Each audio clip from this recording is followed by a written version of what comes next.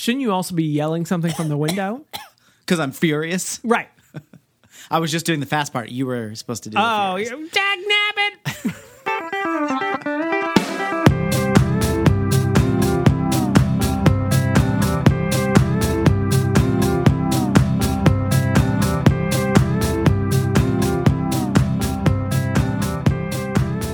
Welcome to Your Inner Child is an Idiot, the podcast where we revisit things from your childhood and see if they were any good. My name is DJ. My name's Damon. What's up, Damon? Thank you. That was not my third try, so don't worry about it. How are you doing? I'm pretty good. Good. Okay. I'm looking forward to this movie, which is The Fast and the Furious. I'm You're gonna say looking it weird. forward to it? I'm looking forward to it because I have not seen it. And I know that if I enjoy it, I've got like 20 more movies in my future. That's true. And I don't They got a deep bench, these Fast and Furiouses. Did I use that phrase correct? Sure. Deep bench. Yeah. They've got a large pit crew. So I can tell from your strained metaphor that maybe you don't have a lot to say about this movie.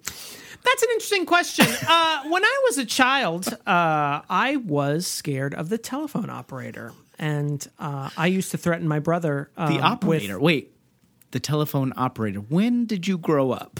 Thank you. It was 1864, rural Montana. Ahoy, hoy. Yeah, I saw the operator button on the phone, and I thought, I think I confused it with 911. I'm like, the operator, she's like the be-all, end-all. Like, that's who you call if you're having troubles. And my brother, would pick on me, as brothers are wont to do. Sure. And I would threaten to call the operator on him. And one day, he dialed 0 and put me on the line. And the woman said, "This is the operator." And I hung up. I was terrified. I thought I was going to be arrested. Just like Paul Walker. Just like Paul Walker would. He would have been an operator. In the original script, he was a phone operator that caught Vin Diesel making prank phone calls. Okay, so wait. I was just using that to buy out time because I literally have nothing to say about this movie. Paul Walker's in this one. Paul Walker is in this one. And he's not in one, obviously he passed away, but he's not in like the second one or something. He is not in the second, I think, or the third. Okay, so Thought he was too good for it. And look who came crawling back by number 4. is Vin Diesel in this one? Vin Diesel is in this one, but The Rock Ludacris is not, and The Rock is not. They came later. They were like, we've got this one guy, Vin Diesel, who's been in these movies. We need another guy that looks a lot like him. That sort of leaves the same silhouette. Yeah. Although, I gotta be honest, I prefer The Rock. Oh, yeah. Charm bomb. Yeah. Shrapnel. Shrapnel coming at you. Do you think we're gonna get Cars. Women. Sexualizing- Michelle Rodriguez. is she the lady interest, the love interest? The lady interest. The lady interest, as we call it now. It's a film term. It's 2018. We Yeah. call it the lady interest. I went to film crit school, obviously. So. I think she might be the sister to Vin Diesel, but also a love interest. Who knows? Okay. I'm Are also they- now, I'm at 85% sure that she's in it. Are they stealing these cars? I think so. So or the- drag racing. But why would cops go undercover drag racing? Do you think they're like, that's why they're furious because their cars have been stolen? It's the victims who are furious. We should keep an eye out for why they're furious. I know why they're fast. Don't get me wrong, movie. I know why they're fast. I'm a little curious as to why they're so mad. I don't know if they're... I'm trying to think what... I think it might be drag racing. I don't think it was actually car thieves. It's definitely not organized crime like it's come in the later ones. Yeah. With The Rock and the flying and the shooting a car through a building. Yeah. Shadows of 9/11, by the way. Fast and the Furious producers. I don't know if you Well, want to pre-Shadows, I guess. No, I mean, that's in a more recent one, so post-Shadows. Okay. Post-Shadows. Pre-Shadows and post-Shadows, both terms that everyone knows. Hitting a lot of the glossary of film criticism here in this. If only there was some sort of word that meant shadows, but that came before. But all we have is pre-Shadows. So we're using this in the twin movie set with Gone in 60 Seconds, but I don't think... I've never seen this, but I don't know how similar they're going to be other than they're like about cars and crime, which is obviously enough to put them in the twin film category. But it's and not like downshifting. Oh yeah, There's going to be some downshifting. you're probably right. Manual transmissions play a key portion in both of these. When I watched Gone 60 Seconds, did we talk about that in the last episode? I was like, I can't steal cars. I need an automatic transmission. Yes. And I have a feeling I'm going to think I can't race cars either because I need an automatic transmission. If I'm not mistaken, this was Gone in 60 Seconds was the bigger movie of the time. At the time. Yeah, Fast and the Furious was just one of those movies that, I mean, it's sort of like a lost type of movie now. It was like a mid-sized movie where it was just like, yeah, we're going to put out a movie about stealing cars, and people who love cars are going to go see it, and people who love girls who are partially naked on said cars, they will also go see it. Say. But I feel like there's a reason. I mean, you can almost like track Hollywood's sort of movement over the past 2 decades by looking at the Fast and the Furious franchise, which is now like driving cars through skyscrapers to catch like more and more powerful, organized crime villains. Right. Like, it's absolutely ridiculous. More and more people are just thrown in, just like, throw in another one. Who do you got? Gene Hackman, Fast and the Furious 9. $363.2 million this movie made. I mean, they did make a second one. Well, yeah. Okay, let's see. I can't wait. Budget. I'm gonna stick. Okay. So the budget was $38 million. So that's why they got a second one. Yeah, they're like, Let's see. we made 10 times what we put into it. So Gone in 60 Seconds was $90 million because got to get that Ouch. cage money. Got to get Yeah. that cage money. Oh, that's the budget for it. Yeah. Oh, okay. And the box office. Oh, it actually did make less Oh. money. I was wrong. I Okay. feel like it had well, maybe I'm wrong. I guess I just thought that because I not only didn't see it, but it wasn't a thing. You know what I mean? When we were kids, or Right. I guess 2001, we were not kids. And they not made a kids third in the one set. that had Bow Wow and what I assume was a cardboard cutout of a person. And that took place in Tokyo, Tokyo Drift. where they drifted. And that it had the reek of like, we're really scraping the bottom of the barrel. No one came back for it. It was completely new characters to take place in a completely different place. And you're like, well, that's the end of the Fast and the Furious franchise. Yeah. Thank you for playing. And then they're like, oh, just kidding. Here's 5 more movies. Yeah, I can't believe how many movies they've gotten out of this. Like, and people love it. Like, people go see them. It's not like People love it? Is Well, that a thing? well, they love it enough to go see it. But do you know people who are seeing this? No. I literally couldn't name a person I know who's seen a Fast and the Furious movie past Too Fast, Too Furious. I probably could. I could do a... Do they keep getting madder? Well... Because they're too furious. Like, even was the gonna movie say, has yeah. to say, like, whoa, guys, you've crossed a line with both the speed and your attitude problems. Already it was excessive. And then we had 8 more after that. That's true. But the 8th one had a number in there, so I didn't know what to do with it. Weren't the Furies something from mythology? Yeah, the Furies. I get them confused with the Fates a lot, but I think they are different. Also involved The in this Fate franchise. and the Furious.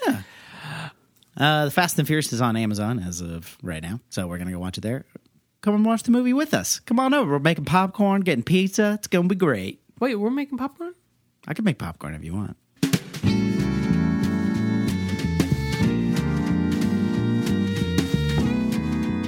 You know, Damon. Hey, Damon. You know how Damon? Oh, wait. I'm sorry. Damon. I was doing something else. Yes, CJ? I Sorry. was over here cleaning Sorry. out some paint cans. Hey, Diesel. I call him Diesel sometimes. Hey, Diesel. Yes, Walker? So, Two you know- characters from this movie, not their names. you know how sometimes you want to give back to the community, so you Of course, I'm a caring person. I am, of course, Walker, the undercover non-cop from this movie. and sometimes when you want to do that, you gather a few of your friends and their fastest sports car, and you hijack a semi. And some of their most furious sports cars, perhaps? And then you give those DVD players to your local podcast. You don't have to do that with us. Thank God. I wouldn't even know where to begin. In a very literal sense. The easiest thing to do is just sign up for Patreon. Patreon.com/Your Inner Child is an Idiot. You can. What was that URL again? I've got a pen handy now. Patreon.com/Your Inner Child is an Idiot. You can support the podcast. You can give $1 per episode. You can give $20 per episode. You can give $1,000 per episode if you really want to. I don't even know what I would have to, or what Damon would have to do. I got to be honest. For that. No one's doing that, but we would certainly welcome it. It's a great way to help us keep the lights on here and keep paying the hosting costs and all that kind of stuff. And we'll read your name in the credits. We'll write your name in the written credits. We'll do drawings for you. We'll do songs for you. We'll dance around like little monkeys for you. If you have $1,000 per episode, sure, I'll do that. Yeah, no, I will do that. Go ahead. We will. Damon will come to your house and wash your car every but like in cutoffs. Is that okay? Yeah. Sudsy cutoffs. I don't know why that. I'm not wearing pants. Just to be clear, I won't be wearing pants. I will have gathered the bubbles around my waist like cutoffs. Okay. They are literally sudsy cutoffs. Anyway, patreon.com/Your Inner Child is an Idiot. I like that beat. Nice. The end there.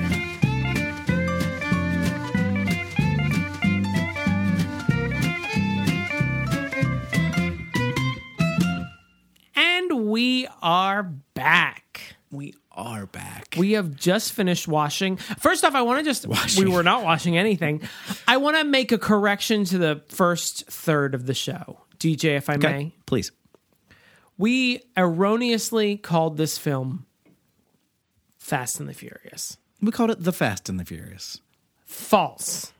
Well, maybe you called it. I called it One Fast, One Furious, which was wrong. Yeah. It is The Fast and the Furious. If you just type in Fast and Furious, you will get the 2009 version. DJ's slowly pointing at himself. I'm even sorry I brought this up at this point. I know, because I said it weird every time. The Fast and the Furious. And you made fun of me for it. You know what? But Fast and Furious? Fast and Furious is a 2009 version. That's 4 Fast, 4 Furious. Right. This is just One Fast, One Furious. 4 Fast for furries. And of course you have The Fast and the Furious Throkio Drift, which is the third one. I don't know why that tickled me so much. But The Fives and the Furious, that's the fifth one. That's actually the fourth one, weirdly. The sixth and the sixthiest is the eighth one. It's like a sidequel. It deals with a bunch of people like going to their grandma's house for her 90th birthday. It has nothing to do with a heist. But it's happening while a heist is happening in the 8th movie proper. Let's recap this movie. In the high-stakes world of DVD player theft, you've got the thieves, you've got the truck drivers, and you've got the cops. There you go. Those are your 3 main players. It's 3-dimensional chess in the most purest form. And sometimes the people that become thieves or accomplices there too are actually cops, and that's Paul Walker. He's an undercover cop. He joins up with this. It's Point Break. You've seen Point Break. It's Point Break with cars. Can I tell you something? Yeah. You haven't seen Point Break? I haven't seen Point Break. Oh, shit. We should watch Point Break. I'm a homosexual man, so I don't see these movies. So, okay, you recap it. You're better. No, absolutely. No, okay. I was going to trick you. The reason I said, and we are back, was to trick you into recapping this, because I have several bullet points, not just one bullet point, several bullet points in my notes devoted to the fact that I have no fucking idea what's going on. Well, okay. Broad strokes. Broad City is a great show.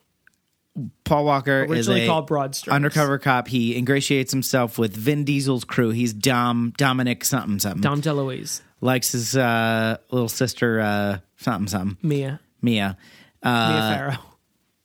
And he gets in with this gang. He suspects these other fucking race car guys. They're all like illegal street racing lover guys. And there's another gang of was Johnny Tran. What is his name? Johnny Tran is his name. And his gang, they... Were you talking about Hector a second ago? Was that who you were talking about, the other thugging, as you said? I said loving. Oh, streetcar race, loving, but I thought you said loving. thugging at some point. I might have. We're not gonna go back to the tape on that. This is absolutely atrocious. So they're Go on. racing, whatever. But what he's really in there for is to find out who's hijacking these trucks full of mostly DVD players, I guess. Panasonic is paid, it looks like, to be involved. Yeah, and he successfully... We see a heist at the beginning of the movie Yes. of cool cars. We suspect it's Johnny Tran, but he calls the narcs on Johnny Tran and his gang, and it's not them. Turns out it's Vin Diesel and his crew. Mm-hmm. And eventually it all goes to shit. There's some racing. Yeah, there is that. There's a race called the Race Wars. And then... They need a PR manager. Paul Walker eventually lets Dom go free and gives him a car at the end of the movie. I missed a lot of things, but that's basically what happens. See, the weird thing about this movie is you missed a lot of things, but I can't tell you. You missed a lot of points because this movie makes a point of making a lot of points. Yeah. But I can't tell you if they're important to this story or not. Yeah. Even after having seen this movie, I still can't tell you what this movie was all about. Cars. And family. Yeah. But hey, DJ, not the family you're born into. Wait a minute. I know you already want to finish my, but here it is. The family you choose. Oh. Well, I like to live my life quarter mile at a time.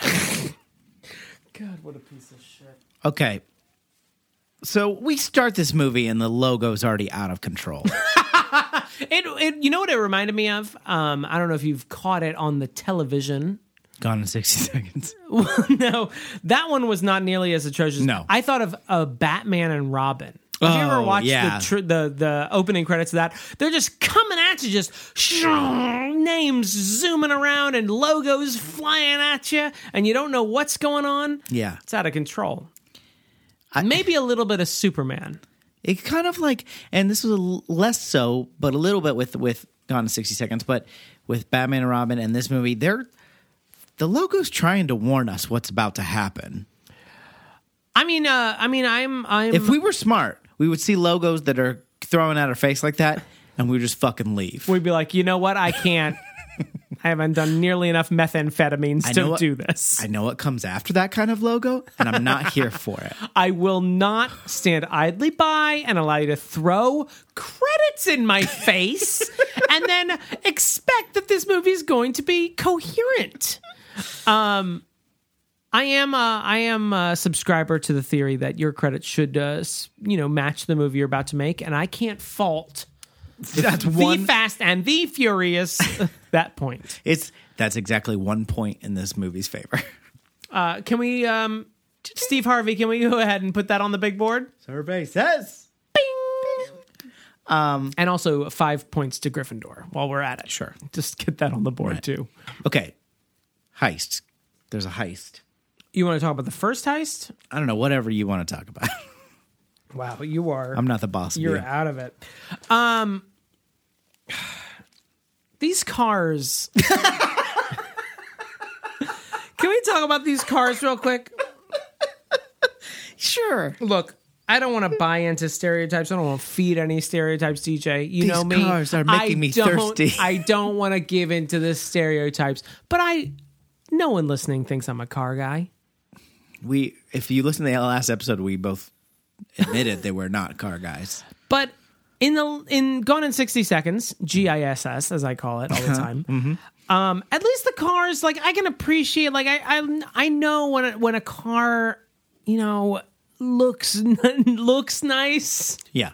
It's got the curves and the bumps. Washed. It's been washed. It's got headlights where they should be. It's got a windshield that's clean.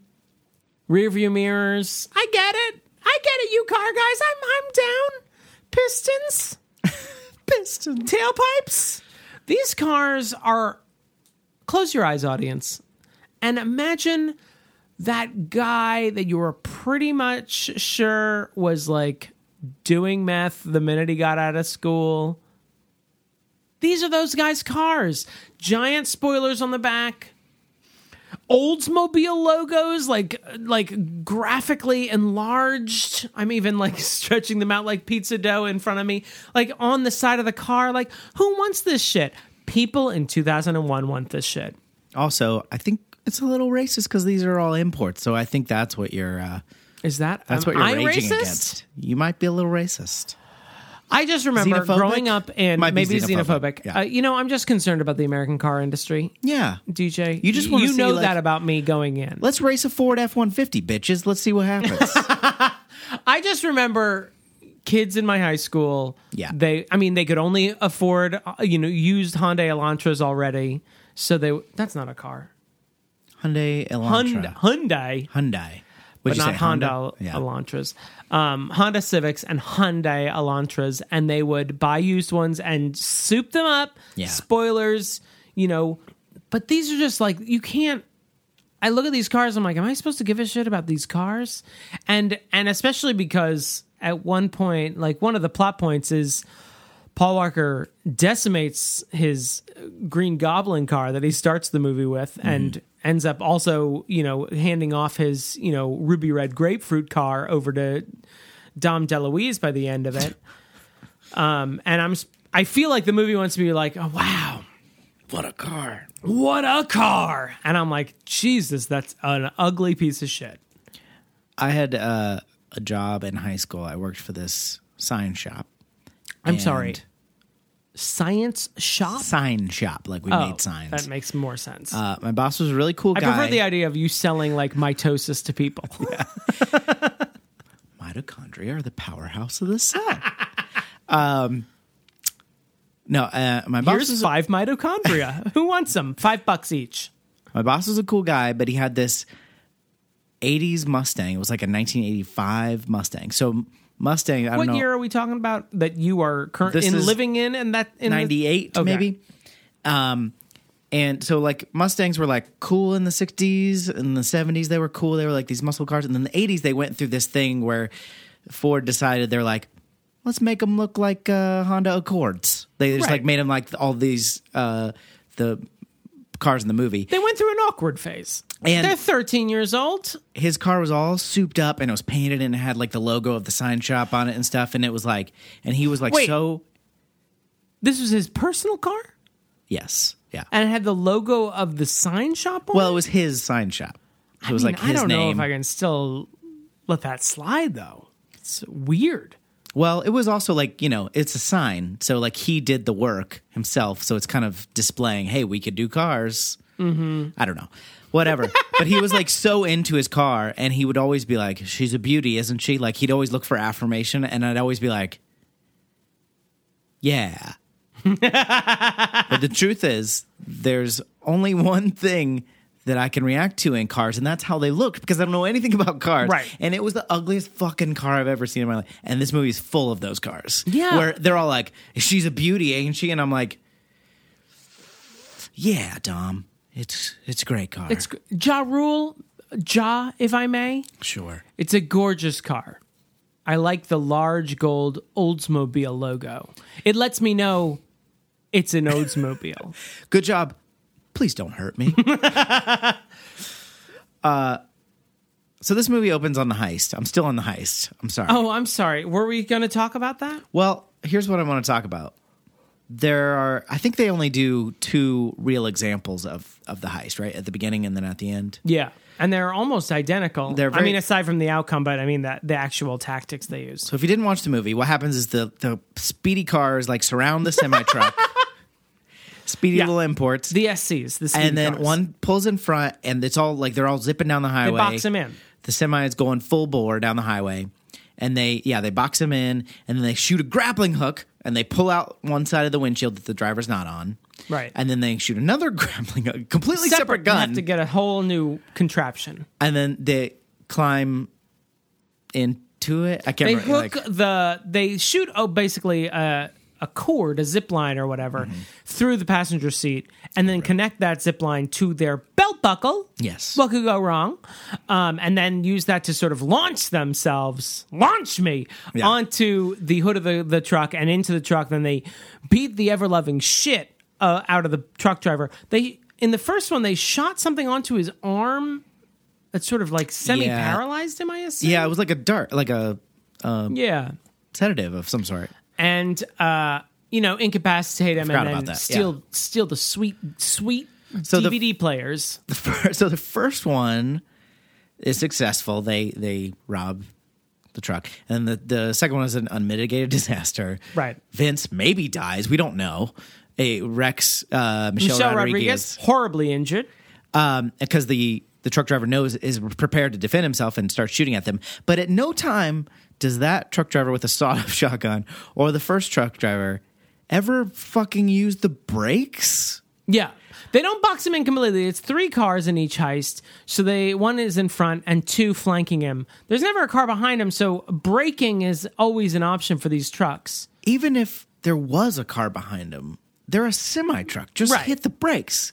And I know they don't slow down quickly, but I don't. Something.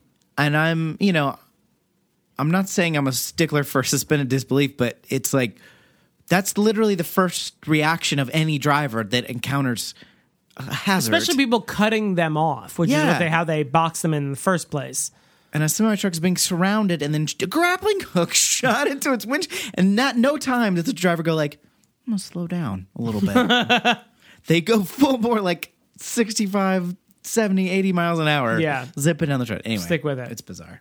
I know they didn't mention this in the IMDb trivia, which is, ironclad usually. Oh, yeah. You can't question that. But I do feel like, and I thought of this even before the Point Break thing, it seems like Paul Walker's channeling Keanu in this movie, especially at the beginning when he's like, yeah, I like it. I like tuna or whatever. He's like eating a tuna sandwich on white with no crust. That's his thing. Yeah.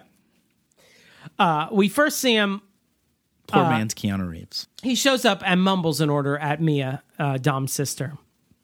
And that's when the gang first arrives and they park their cars aggressively. Yeah. Aggressive parking is one of the themes in this movie. Nyum, nyum, nyum, nyum. You're parking at me right now. And then they notice he's been showing up a lot recently and ordering tuna sandwiches from this girl. What is he, sandwich crazy? That is a literal fucking line from this movie. What is he, sandwich crazy? And that starts a fight between Vince and Paul Walker. Vince being sort of the loose cannon of the gang. And I don't know if he just doesn't like Paul Walker. He's too pretty for him. He suspects he's a cop at one point. I don't know if Vince has feelings for Mia. I don't know if Vince has internalized gay feelings himself because he does call Paul Walker a cutie. A fact that no one denies. Yeah. No one denies it. And a faggot at some point. True. That's true. He does throw the F-bomb at him. You were trying early on because it was like big talk from Vince. Yeah. Throwing faggot out and never shows up again. Also, though, he is a cop. So absolutely right. Vince is right the entire time. Vince is correct. He's got an eye on him. His gaydar is off. Copdar spot on. Here's my problem with this movie. Okay. The plot seems really complicated. There's a lot of little plot points throughout. Yes.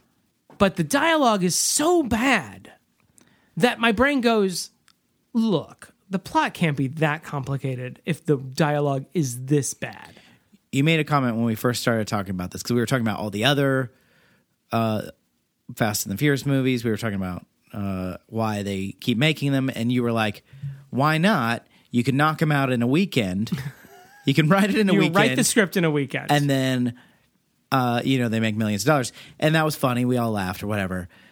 You're fucking accurate. Like, that's... Oh, yeah. There's no way. If anyone knows Hollywood, it's me, a 36-year-old man in Nashville, Tennessee. There's no way this dialogue went through more than, 2 passes. Oh, no. Some of it feels like they wrote it real quick in English, mailed it over to Japan... to Japan. They had to translate it into Japanese, fixed all the grammatical errors, had to retranslate it into English, sent it back. It's like, so who's talking like this? But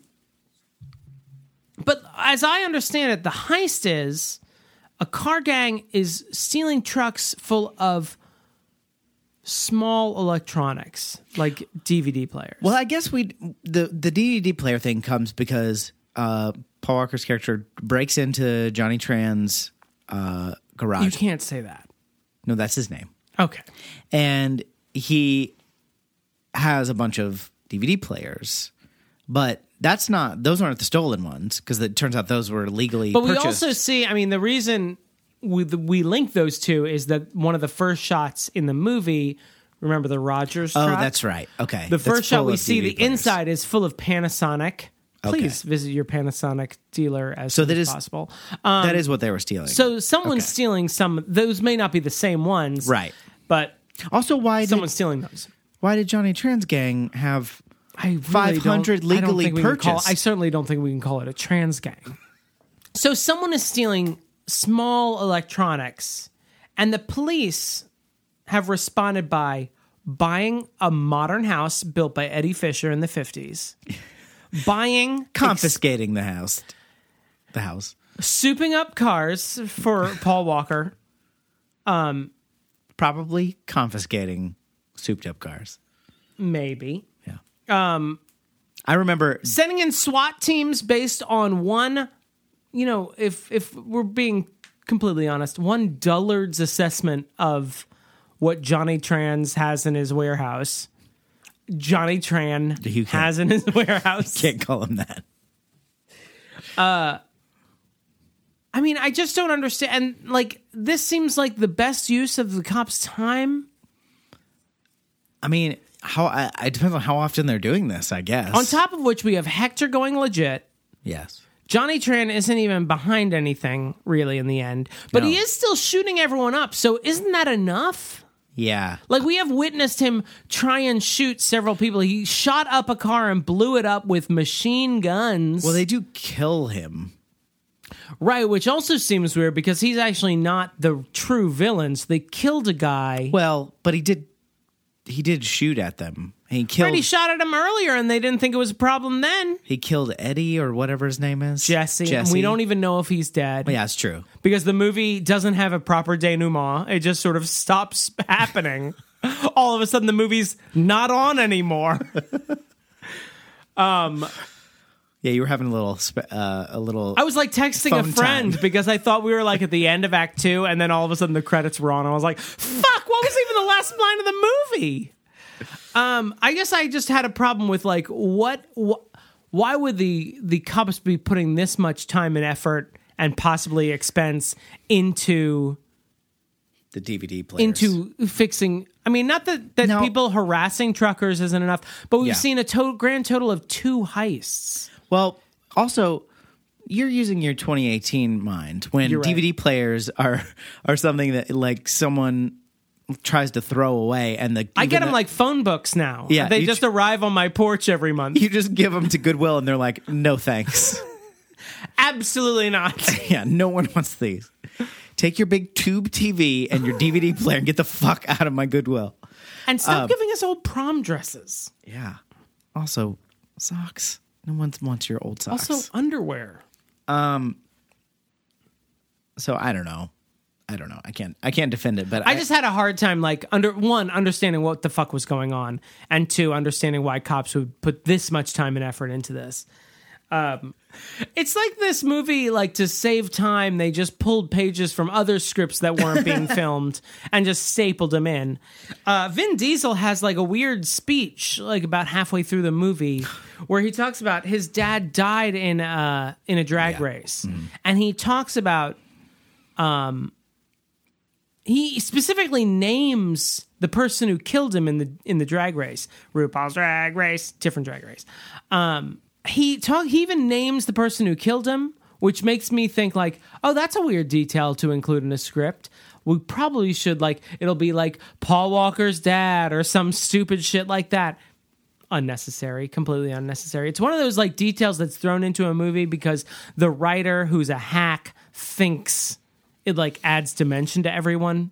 So the police officer that Paul Walker's character reports to is describing Dom's crimes because Paul Walker's like, oh, he's not responsible for these heists because he's too tightly wound. He couldn't do it, or he's too organized. He wouldn't do this. But then he's like, well, he beat the shit out of this guy, and then shows a picture of him. But maybe they said his name there briefly, and we just missed it. And that was how it was supposed to connect. I guess I never even put those together, but you're probably right. That is the janitor, or not the janitor, but the guy who now works as a janitor. Right. That he beat up in grief. Yeah. Which is still disturbing. Like, my response to grief is by attacking a man until he's brain damaged. And then also, he does it again later when Johnny Tran attacks or beats, calls him a narc. Jesse. Yeah, he calls him a narc, and then he like beats the shit out of him and like won't stop. And it's like, you're not grief stricken anymore. This is not. You're not winning yourself any friends over here, Dom. That the movie is very butch.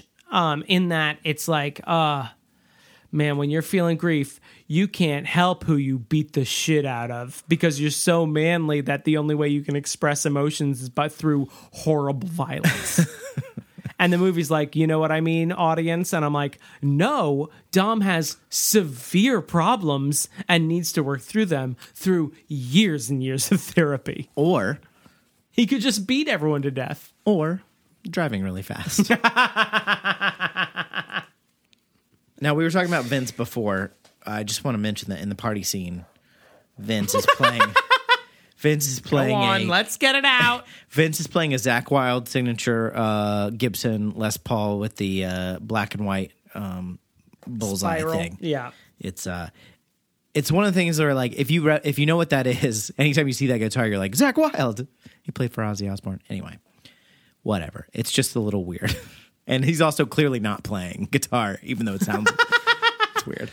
Now, Zakk Wylde, is he the one who died in that wreck from a crazy train? Well, you're thinking of Randy Rhoads. Oh, man. But he also just had one connection to Ozzy Osbourne, and that's it. We're done. I'll just head out. Why don't you talk about Mishrod for a second? Michelle Rodriguez. Oh, for fuck's sake. Look, I don't mind Michelle Rodriguez necessarily. I think she has a very specific character she can play. What's that supposed to mean? Back down, Michelle Rodriguez. She, when used effectively, she can be good. She's kind of always like sort of tomboyish and sort of like no nonsense and, you know, kind of sarcastic and usually a tough girl. In this movie, she is Dom Perignon's love interest. Mm-hmm. She's his girlfriend since third grade, which I found odd. Or no, since they were 16. Right. But he's known her since she was... Right. Yeah. Which we established in a very clunky line from Vince at some point. Absolutely horrible. Ever since I've known you. You mean since third grade? Because we've known each other since third grade? Well, Vince says that, but then Mia tells us, like, all about... Another clunky line. Another horribly clunky, like, I am telling you about characters' histories now. But Michelle Rodriguez in this movie shows up.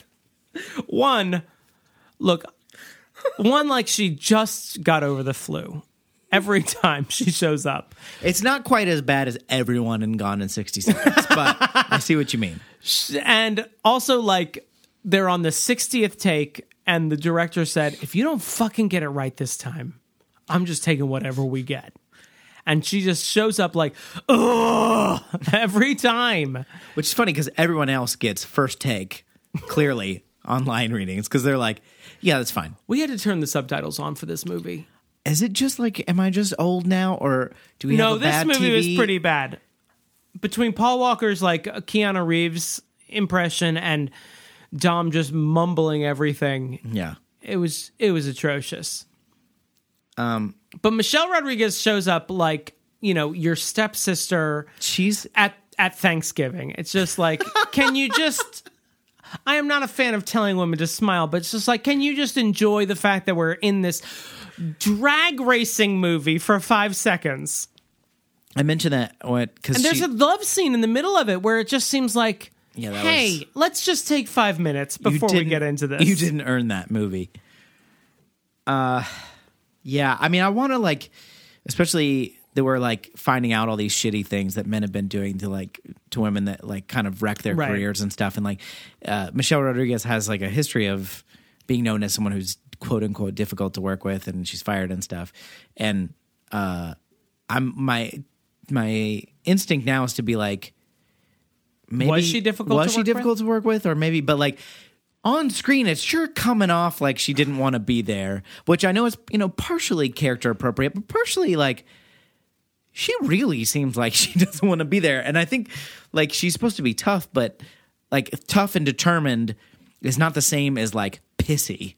Yeah, she's supposed to be tough, trait. but every time she's on screen, it's like she lost a bet. Right, yeah. Like, oh, you lost, now you gotta be in this movie. Yeah. It's horrible. And even like after she wrecks in the final heist scene, like flips her car, and then she's okay, or she's gonna recover at least. And like at one point, Dom like holds her chin and is like, "I love you," and she still like looks injured but disgusted.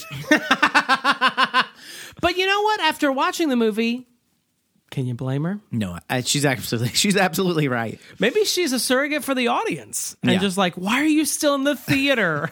Get out of here! I can't look at my next note without laughing because it just says, "Why are we so invested in the cappuccinos?" We go, as I mentioned, the police are housed in Eddie Fisher's. They've commandeered Eddie Fisher's house from the 50s. Who's Eddie Fisher?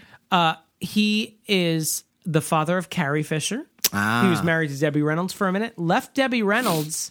That's right. Elizabeth Taylor's husband died. Her husband at the time died. I can't remember if that was Richard Burton or one of the other 7 men. Don't you dare. Don't you dare. They were close friends. Eddie Fisher and Debbie Reynolds were close friends with Elizabeth Taylor and her husband. Elizabeth Taylor, she's a grieving widow. Eddie Fisher says, I'm going to console my grieving friend. I'm also going to fuck her. Leave you, Debbie Reynolds, with our 2 kids. Mm-hmm. See ya. And now I'm married to Elizabeth Taylor. And this was their house. I guess so. I mean, according to the Gone in 6... What is this called? The Fast and the Furious, writers. There were writers on this. This wasn't just a bot, right? But yeah, so anyway. So at one point... This is like their makeshift headquarters. And this goes into cinematography a little bit, which I will also like to talk about. But the sergeant of Paul Walker, who is played by Ted Levine, who I know better as Buffalo Bill from The Silence of the Lambs. Yeah. But he asked Paul Walker if he'd like a cappuccino, which is very specific because you usually just ask someone if they want a coffee. Like an iced cappuccino, too. Would you like an iced cappuccino? And someone, one of the other cops says, you want it regular or decaf? And another pointed shot. Anyone else, any other director would be like, just have him say the line in this shot. But instead, this director said, I want to get a specific shot, medium range, Ted Levine's face, looking just off camera, have him sort of squinting with a smirk on his face and go, better make that decaf. I don't know what that means. Was it a reference to something? I don't know why it needed a specific shot. Was he in Maxwell House commercials at that time or something? I can guarantee you that Maxwell House at no point said, can we get the serial killer from Silence of the Lambs and get him in here to do some takes for our coffee commercial?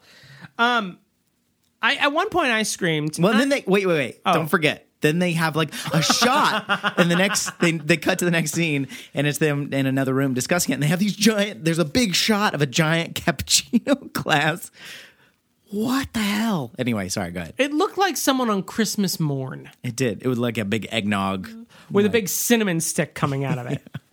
But that goes into some weird cinematography choices. I yelled during the first 5 minutes of the movie, can we keep the camera still for 5 fucking minutes? 5 minutes. Which is unreasonable, I agree. This isn't Alfonso Cuarón taking long takes. But Little known fact: this entire movie was shot in one take. For a movie about like car racing and like jizzing all over cars, there are so many like quick shots. I don't like that, just half-second shots of like Paul Walker driving his ugly Frogger car all over Venice Beach or whatever, and just cut.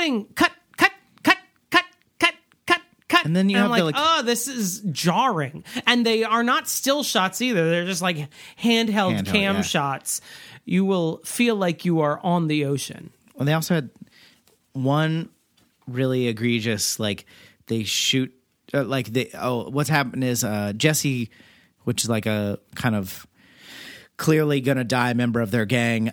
He is set up as like, he has a speech where he's like, I'm gonna die in this movie. He loses his car in a drag race to Johnny Tran, and then he runs away. He drives away, and then eventually he comes back, and he like comes to them, and he's like, "Oh, I'm so sorry. I shouldn't have run away. I didn't know what to do." And then you hear there's motorcycles for like a full minute, which we're like, "Oh shit!" You hear while they're still talking amongst each other, but then Vin Diesel's character realizes, and you just hear like gives this weird like honk like almost like a blaxploitation like zoom in. Yeah, almost. It's like a kung fu movie. Like they do like a weird like sound effect, and then his like the weird they zoom in on him. And it's like, I've heard those motorcycles for the past 45 seconds, so I don't know where you've been. Yeah. But you haven't tricked me into anything, Vin Diesel. Paul Walker finally gets, what's her name? Mia. On a date. And she says, take me to this place at 10 o'clock. They set a 10 o'clock dinner date on Friday night. Maybe this is us getting old. That's really late for dinner, right? What are we in Barcelona? What are we having, paella over here? Jesus Christ. Yeah, I mean, I can understand like getting a drink at 10. I can't understand getting dinner at 10. And you can see it in Paul Walker's face. He's like, well, I guess I could have like a bowl of cereal at 7:30, and then, it probably tied me over by the time I'm ready for dinner at 10 o'clock. Me getting old is the fact that like once it starts to get 6:30, I'm like, I got to get a banana or something. I'm starving. But like 10 is still 3.5 more hours after that. After the banana, that's not going to hold you over. That's not going to hold me over that long. Now I have an extra meal. I got fourth meal. I got to go to Taco Bell. Get me a cheesy gordita crunch. There's also a weird moment in this movie where they bust into... the cops arrest several members of Tran's gang. Johnny Tran, and his gang. Mm-hmm. And Paul Walker is one of the guys on the team. And it's like, you have spent all this time getting him undercover. Building a cover story, yeah. And now you're going to have him just be on the arresting, like on the... Absolutely no reason for him to be there. They're so fucking stupid. Also, and I'm not a cop. Like I have no relationship to cops, and I realize how fucking stupid that is. Also, to set up that sting, they were Paul Walker and Dom and I don't remember Paul Walker's name. I always forget, Billy or whatever it is. Anyway, Paul Walker's actual name or his character name, Brian. That's what. But he also is his real O'Connor? O'Connor is his real last name, Stilter or something. Stifler or something. Yeah, Stifler's mom, O'Connor. So anyway, they break into their competitors' garages to see like what they've got cooking, I guess, and then they break into Johnny's place, and then Johnny Tran and his gang come back, and so they hide, and then they see what goes down, which is, I don't know, something. It's not really clear what's going down, but they end up... Some lackey for Johnny Tran has betrayed them or whatever. Told people about how their cars have engines or whatever. Yeah. So they're torturing him, and he gives them the information that they want, which they're is pouring that... chocolate sauce on him? Yeah. What was it? Which is that... It was a caramel bourbon glaze over a low-key lackey. Yes. And he's torturing this guy to get this information, which is where are their engines, and he tells them, and the answer is... in a warehouse. And Johnny Tran takes that as, thank you. I've got all the information I need. Boys. Now I will kick you in the ribs. A warehouse. And then we also, at some point, one of the other cops asks Paul Walker if he's going native on him. Ooh. And what he means is, like, is he going to be a turncoat and, like, join the criminals? Right. But that's not cool. Can we talk about the end of this movie? Can you describe it? Okay, so we have the heist, the second heist of a truck, which goes awry, and Vince gets airlifted away, and Michelle Rodriguez lives? Yes. But you were paying attention. I thought it was still Act 2. So if you can explain. Okay, so the heist goes awry, like you said. And then they end up back at Dom's house. Well, Dom also has realized now that Paul Walker is a cop. Yes, so he's very upset with him. But and Eddie has... is that his name? Eddie? I always forget. Jesse. I don't know why I keep wanting to call it Eddie. Jesse Pinkman. Think of Jesse Pinkman. Yeah. So Jesse has run away. So he's gone, and basically Dom's going to go try to find him. And Paul Walker's like, I'm a cop. Let me handle this. We'll take him in. We'll take care of him. And Dom's like, get out of my way. But then Jesse comes zipping back conveniently at that exact moment. Comes back, and then we have the weird kung fu woo moment, the weird zoom. Johnny Tran does a drive-by with his motorcycle gang. They shoot everybody up, but the only person they really shoot is Jesse, who's, I guess, dead. We never find out. Lives? Again. We don't find out what happens to Jesse. He looks pretty bad. I presumed he's dead, but we never got a confirming shot. Yeah. I need a confirming shot in these dumb action movies. And so then Dom and Paul Walker's character both zip up after him. And then they chase him down. There's only two that come by on this. Yeah. It's not the full motorcycle gang. So the one guy who I don't remember his name in Johnny's gang, Kevin. Kevin gets pushed off the road at some point by Dom, and he goes flipping down the hill. He's alive, it looks like, but he's incapacitated. And then eventually, no problem anymore. And eventually, Consider Paul it Walker done. shoots and kills Johnny. Yeah. And then that's the end of Trans Gang. He sees Dom drive away, catches up to him at a stoplight, and then Dom says some bullshit, and he's like, when it hits green, I'm going. And then they drag race across a railroad pass where a train is coming. Yeah. They bust through the crossing sign that has come down to warn them, and they by the skin of their teeth, they make it past the train. And then they're like, buddies, we're buddies. We just did this thing. And then Dom hits a truck. Yeah. A semi. And then flips. And then they're, he's still alive. He's okay. His car is totaled. And then Paul Walker gives him his car because he owes him a car from the very beginning of the movie. Sure. And lets him get away. Basically, he lets him get away.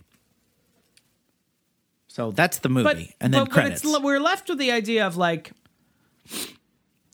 We found out that the enemies we've been going after for the whole time were Vin Diesel and his crew. Yeah.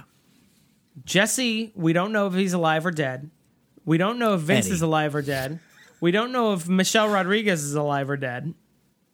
Yeah. We never see these characters again. Right, yeah. I presume, in order of most alive, Michelle Rodriguez, Vince, Jesse. Yeah, right.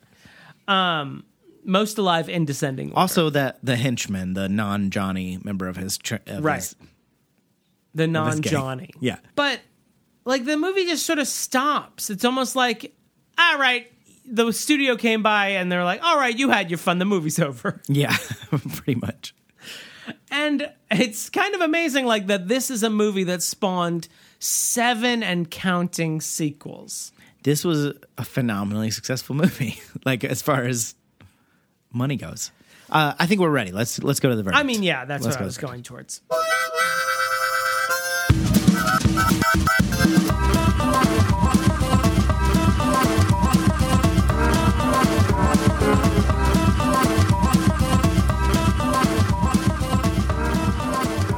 Damon, what's your verdict? I have to say, this is probably one of the best movies I've seen about recovering DVD players from thieves. This is a bad movie. Gone in 60 Seconds is by no means a great movie. But in comparison to this movie, it is fucking Shakespeare. It makes an attempt of, like, creating characters that you can differentiate between. It's sort of lighthearted. It sort of realizes what it is. Yeah. It realizes, like, it's not Donnie Brasco. This movie, apparently Paul Walker in one interview referenced that he wanted to do a movie like Donnie Brasco and says that this was the movie that was like Donnie Brasco. This movie is not like Donnie Brasco.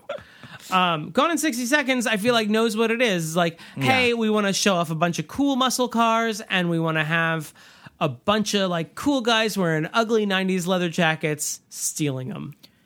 I got it. If you had asked me after watching both of these movies, which of these movies is going to spawn fucking 10 sequels? You'd be like, I'm ready for Gone in 59 seconds. I'm ready for Gone in 58 seconds. Are you telling me there's a franchise where I can see Nicolas Cage tweak out on camera every couple of years? Count me in. And it doesn't involve, like, the Constitution. There's a map on the back of it. Okay, let's not slander the National Treasure biology. Okay, so sorry. What is your verdict? This is horrible. I can't speak to the other ones. I have only seen Too Fast, Too Furious. I have not seen anything beyond that. But this movie right here, GJ, is not good. This is trash. I don't actually know if I know anybody that just loves this movie, but the fact that it spawned so many sequels and that it like seems to be like, this is bad. This is very bad. And this is considering the time. We just watched a movie that came out a year before. We've watched it. Like, this is not, by this podcast standards, this is not even that old of a movie. It's like still only 18 years old. It's within this century. Yeah. It's written by like a 15-year-old, just like you said, like he has a salt shaker full of cliche lines. And then about being manly and what it means to be head of a family or some nonsense like that. The writing is the most egregious part. There's plenty of problems with this, but the writing is, and if you notice writing this much, then it's really bad. Yeah. Because you can I will forgive a lot in like a dumb movie. Yeah. And it's not, and we made fun of some stuff in the last episode about like Robert Duvall's lines about reflecting like very Shakespearean and like it was like what kind of horse shit is this? But this is so much worse because it's like it's not respectful of who's watching it. They don't give a shit. They're just like, listen, we're gonna get to that last car chase or that last race. Why? I don't know. What purpose did that serve? We are what was talking the point to of the that? people who will put $15,000 into a Honda Civic after buying it. What? Why did they do that? Why did they race at the end? They did, even if they were trying to prove the character's compulsion to race. DJ, if you take the race out, what do you got? A bunch of faggy emotions. Two men showing respect to each other. Fuck that. Hit a truck. Almost die. That's how men show that they love each other, by almost killing each other. That is the least faggy love there is. No. Wow. You son of a bitch. What do you think, everybody? Let us know. Send us an email. yourinnerchildidiot@gmail.com. You can call our hotline. Let us know what you think of next. Tell us what you remember about movies you liked and didn't like. You know, all that kind of stuff. 615-576-0525. We'll play your message on the podcast. You can find us on Twitter at YICIAI. You can find us on Instagram at You're a Child's an Idiot. You can find us on Facebook, but don't. You can become a patron at patreon.com/You're a Child's an Idiot. We want to thank our current patrons, including Jacob Grimm, His Honor the Mayor, Jeremy Powlin, Joshua Nicholson, Karen Kurd, Larissa Maestro, Dan McIntyre, Ghosts in the Burbs, and, of course, Jonathan Day. Has it always been Ghosts in the Burbs? Have we been saying Ghost in the Burbs? I think I've been saying Ghost. Did she pluralize recently? I don't know. Email us. Let us know. Mazel tov to your pluralization. Yes, you're more than you used to be. We want to thank you guys so much. We really appreciate your patronage. Thanks for listening, everybody. We'll see you next time. Just living our lives a quarter mile at a time. You know? Just throw the at the end. It was in there. Do you know what I mean? Because I this was just written down for me in a script.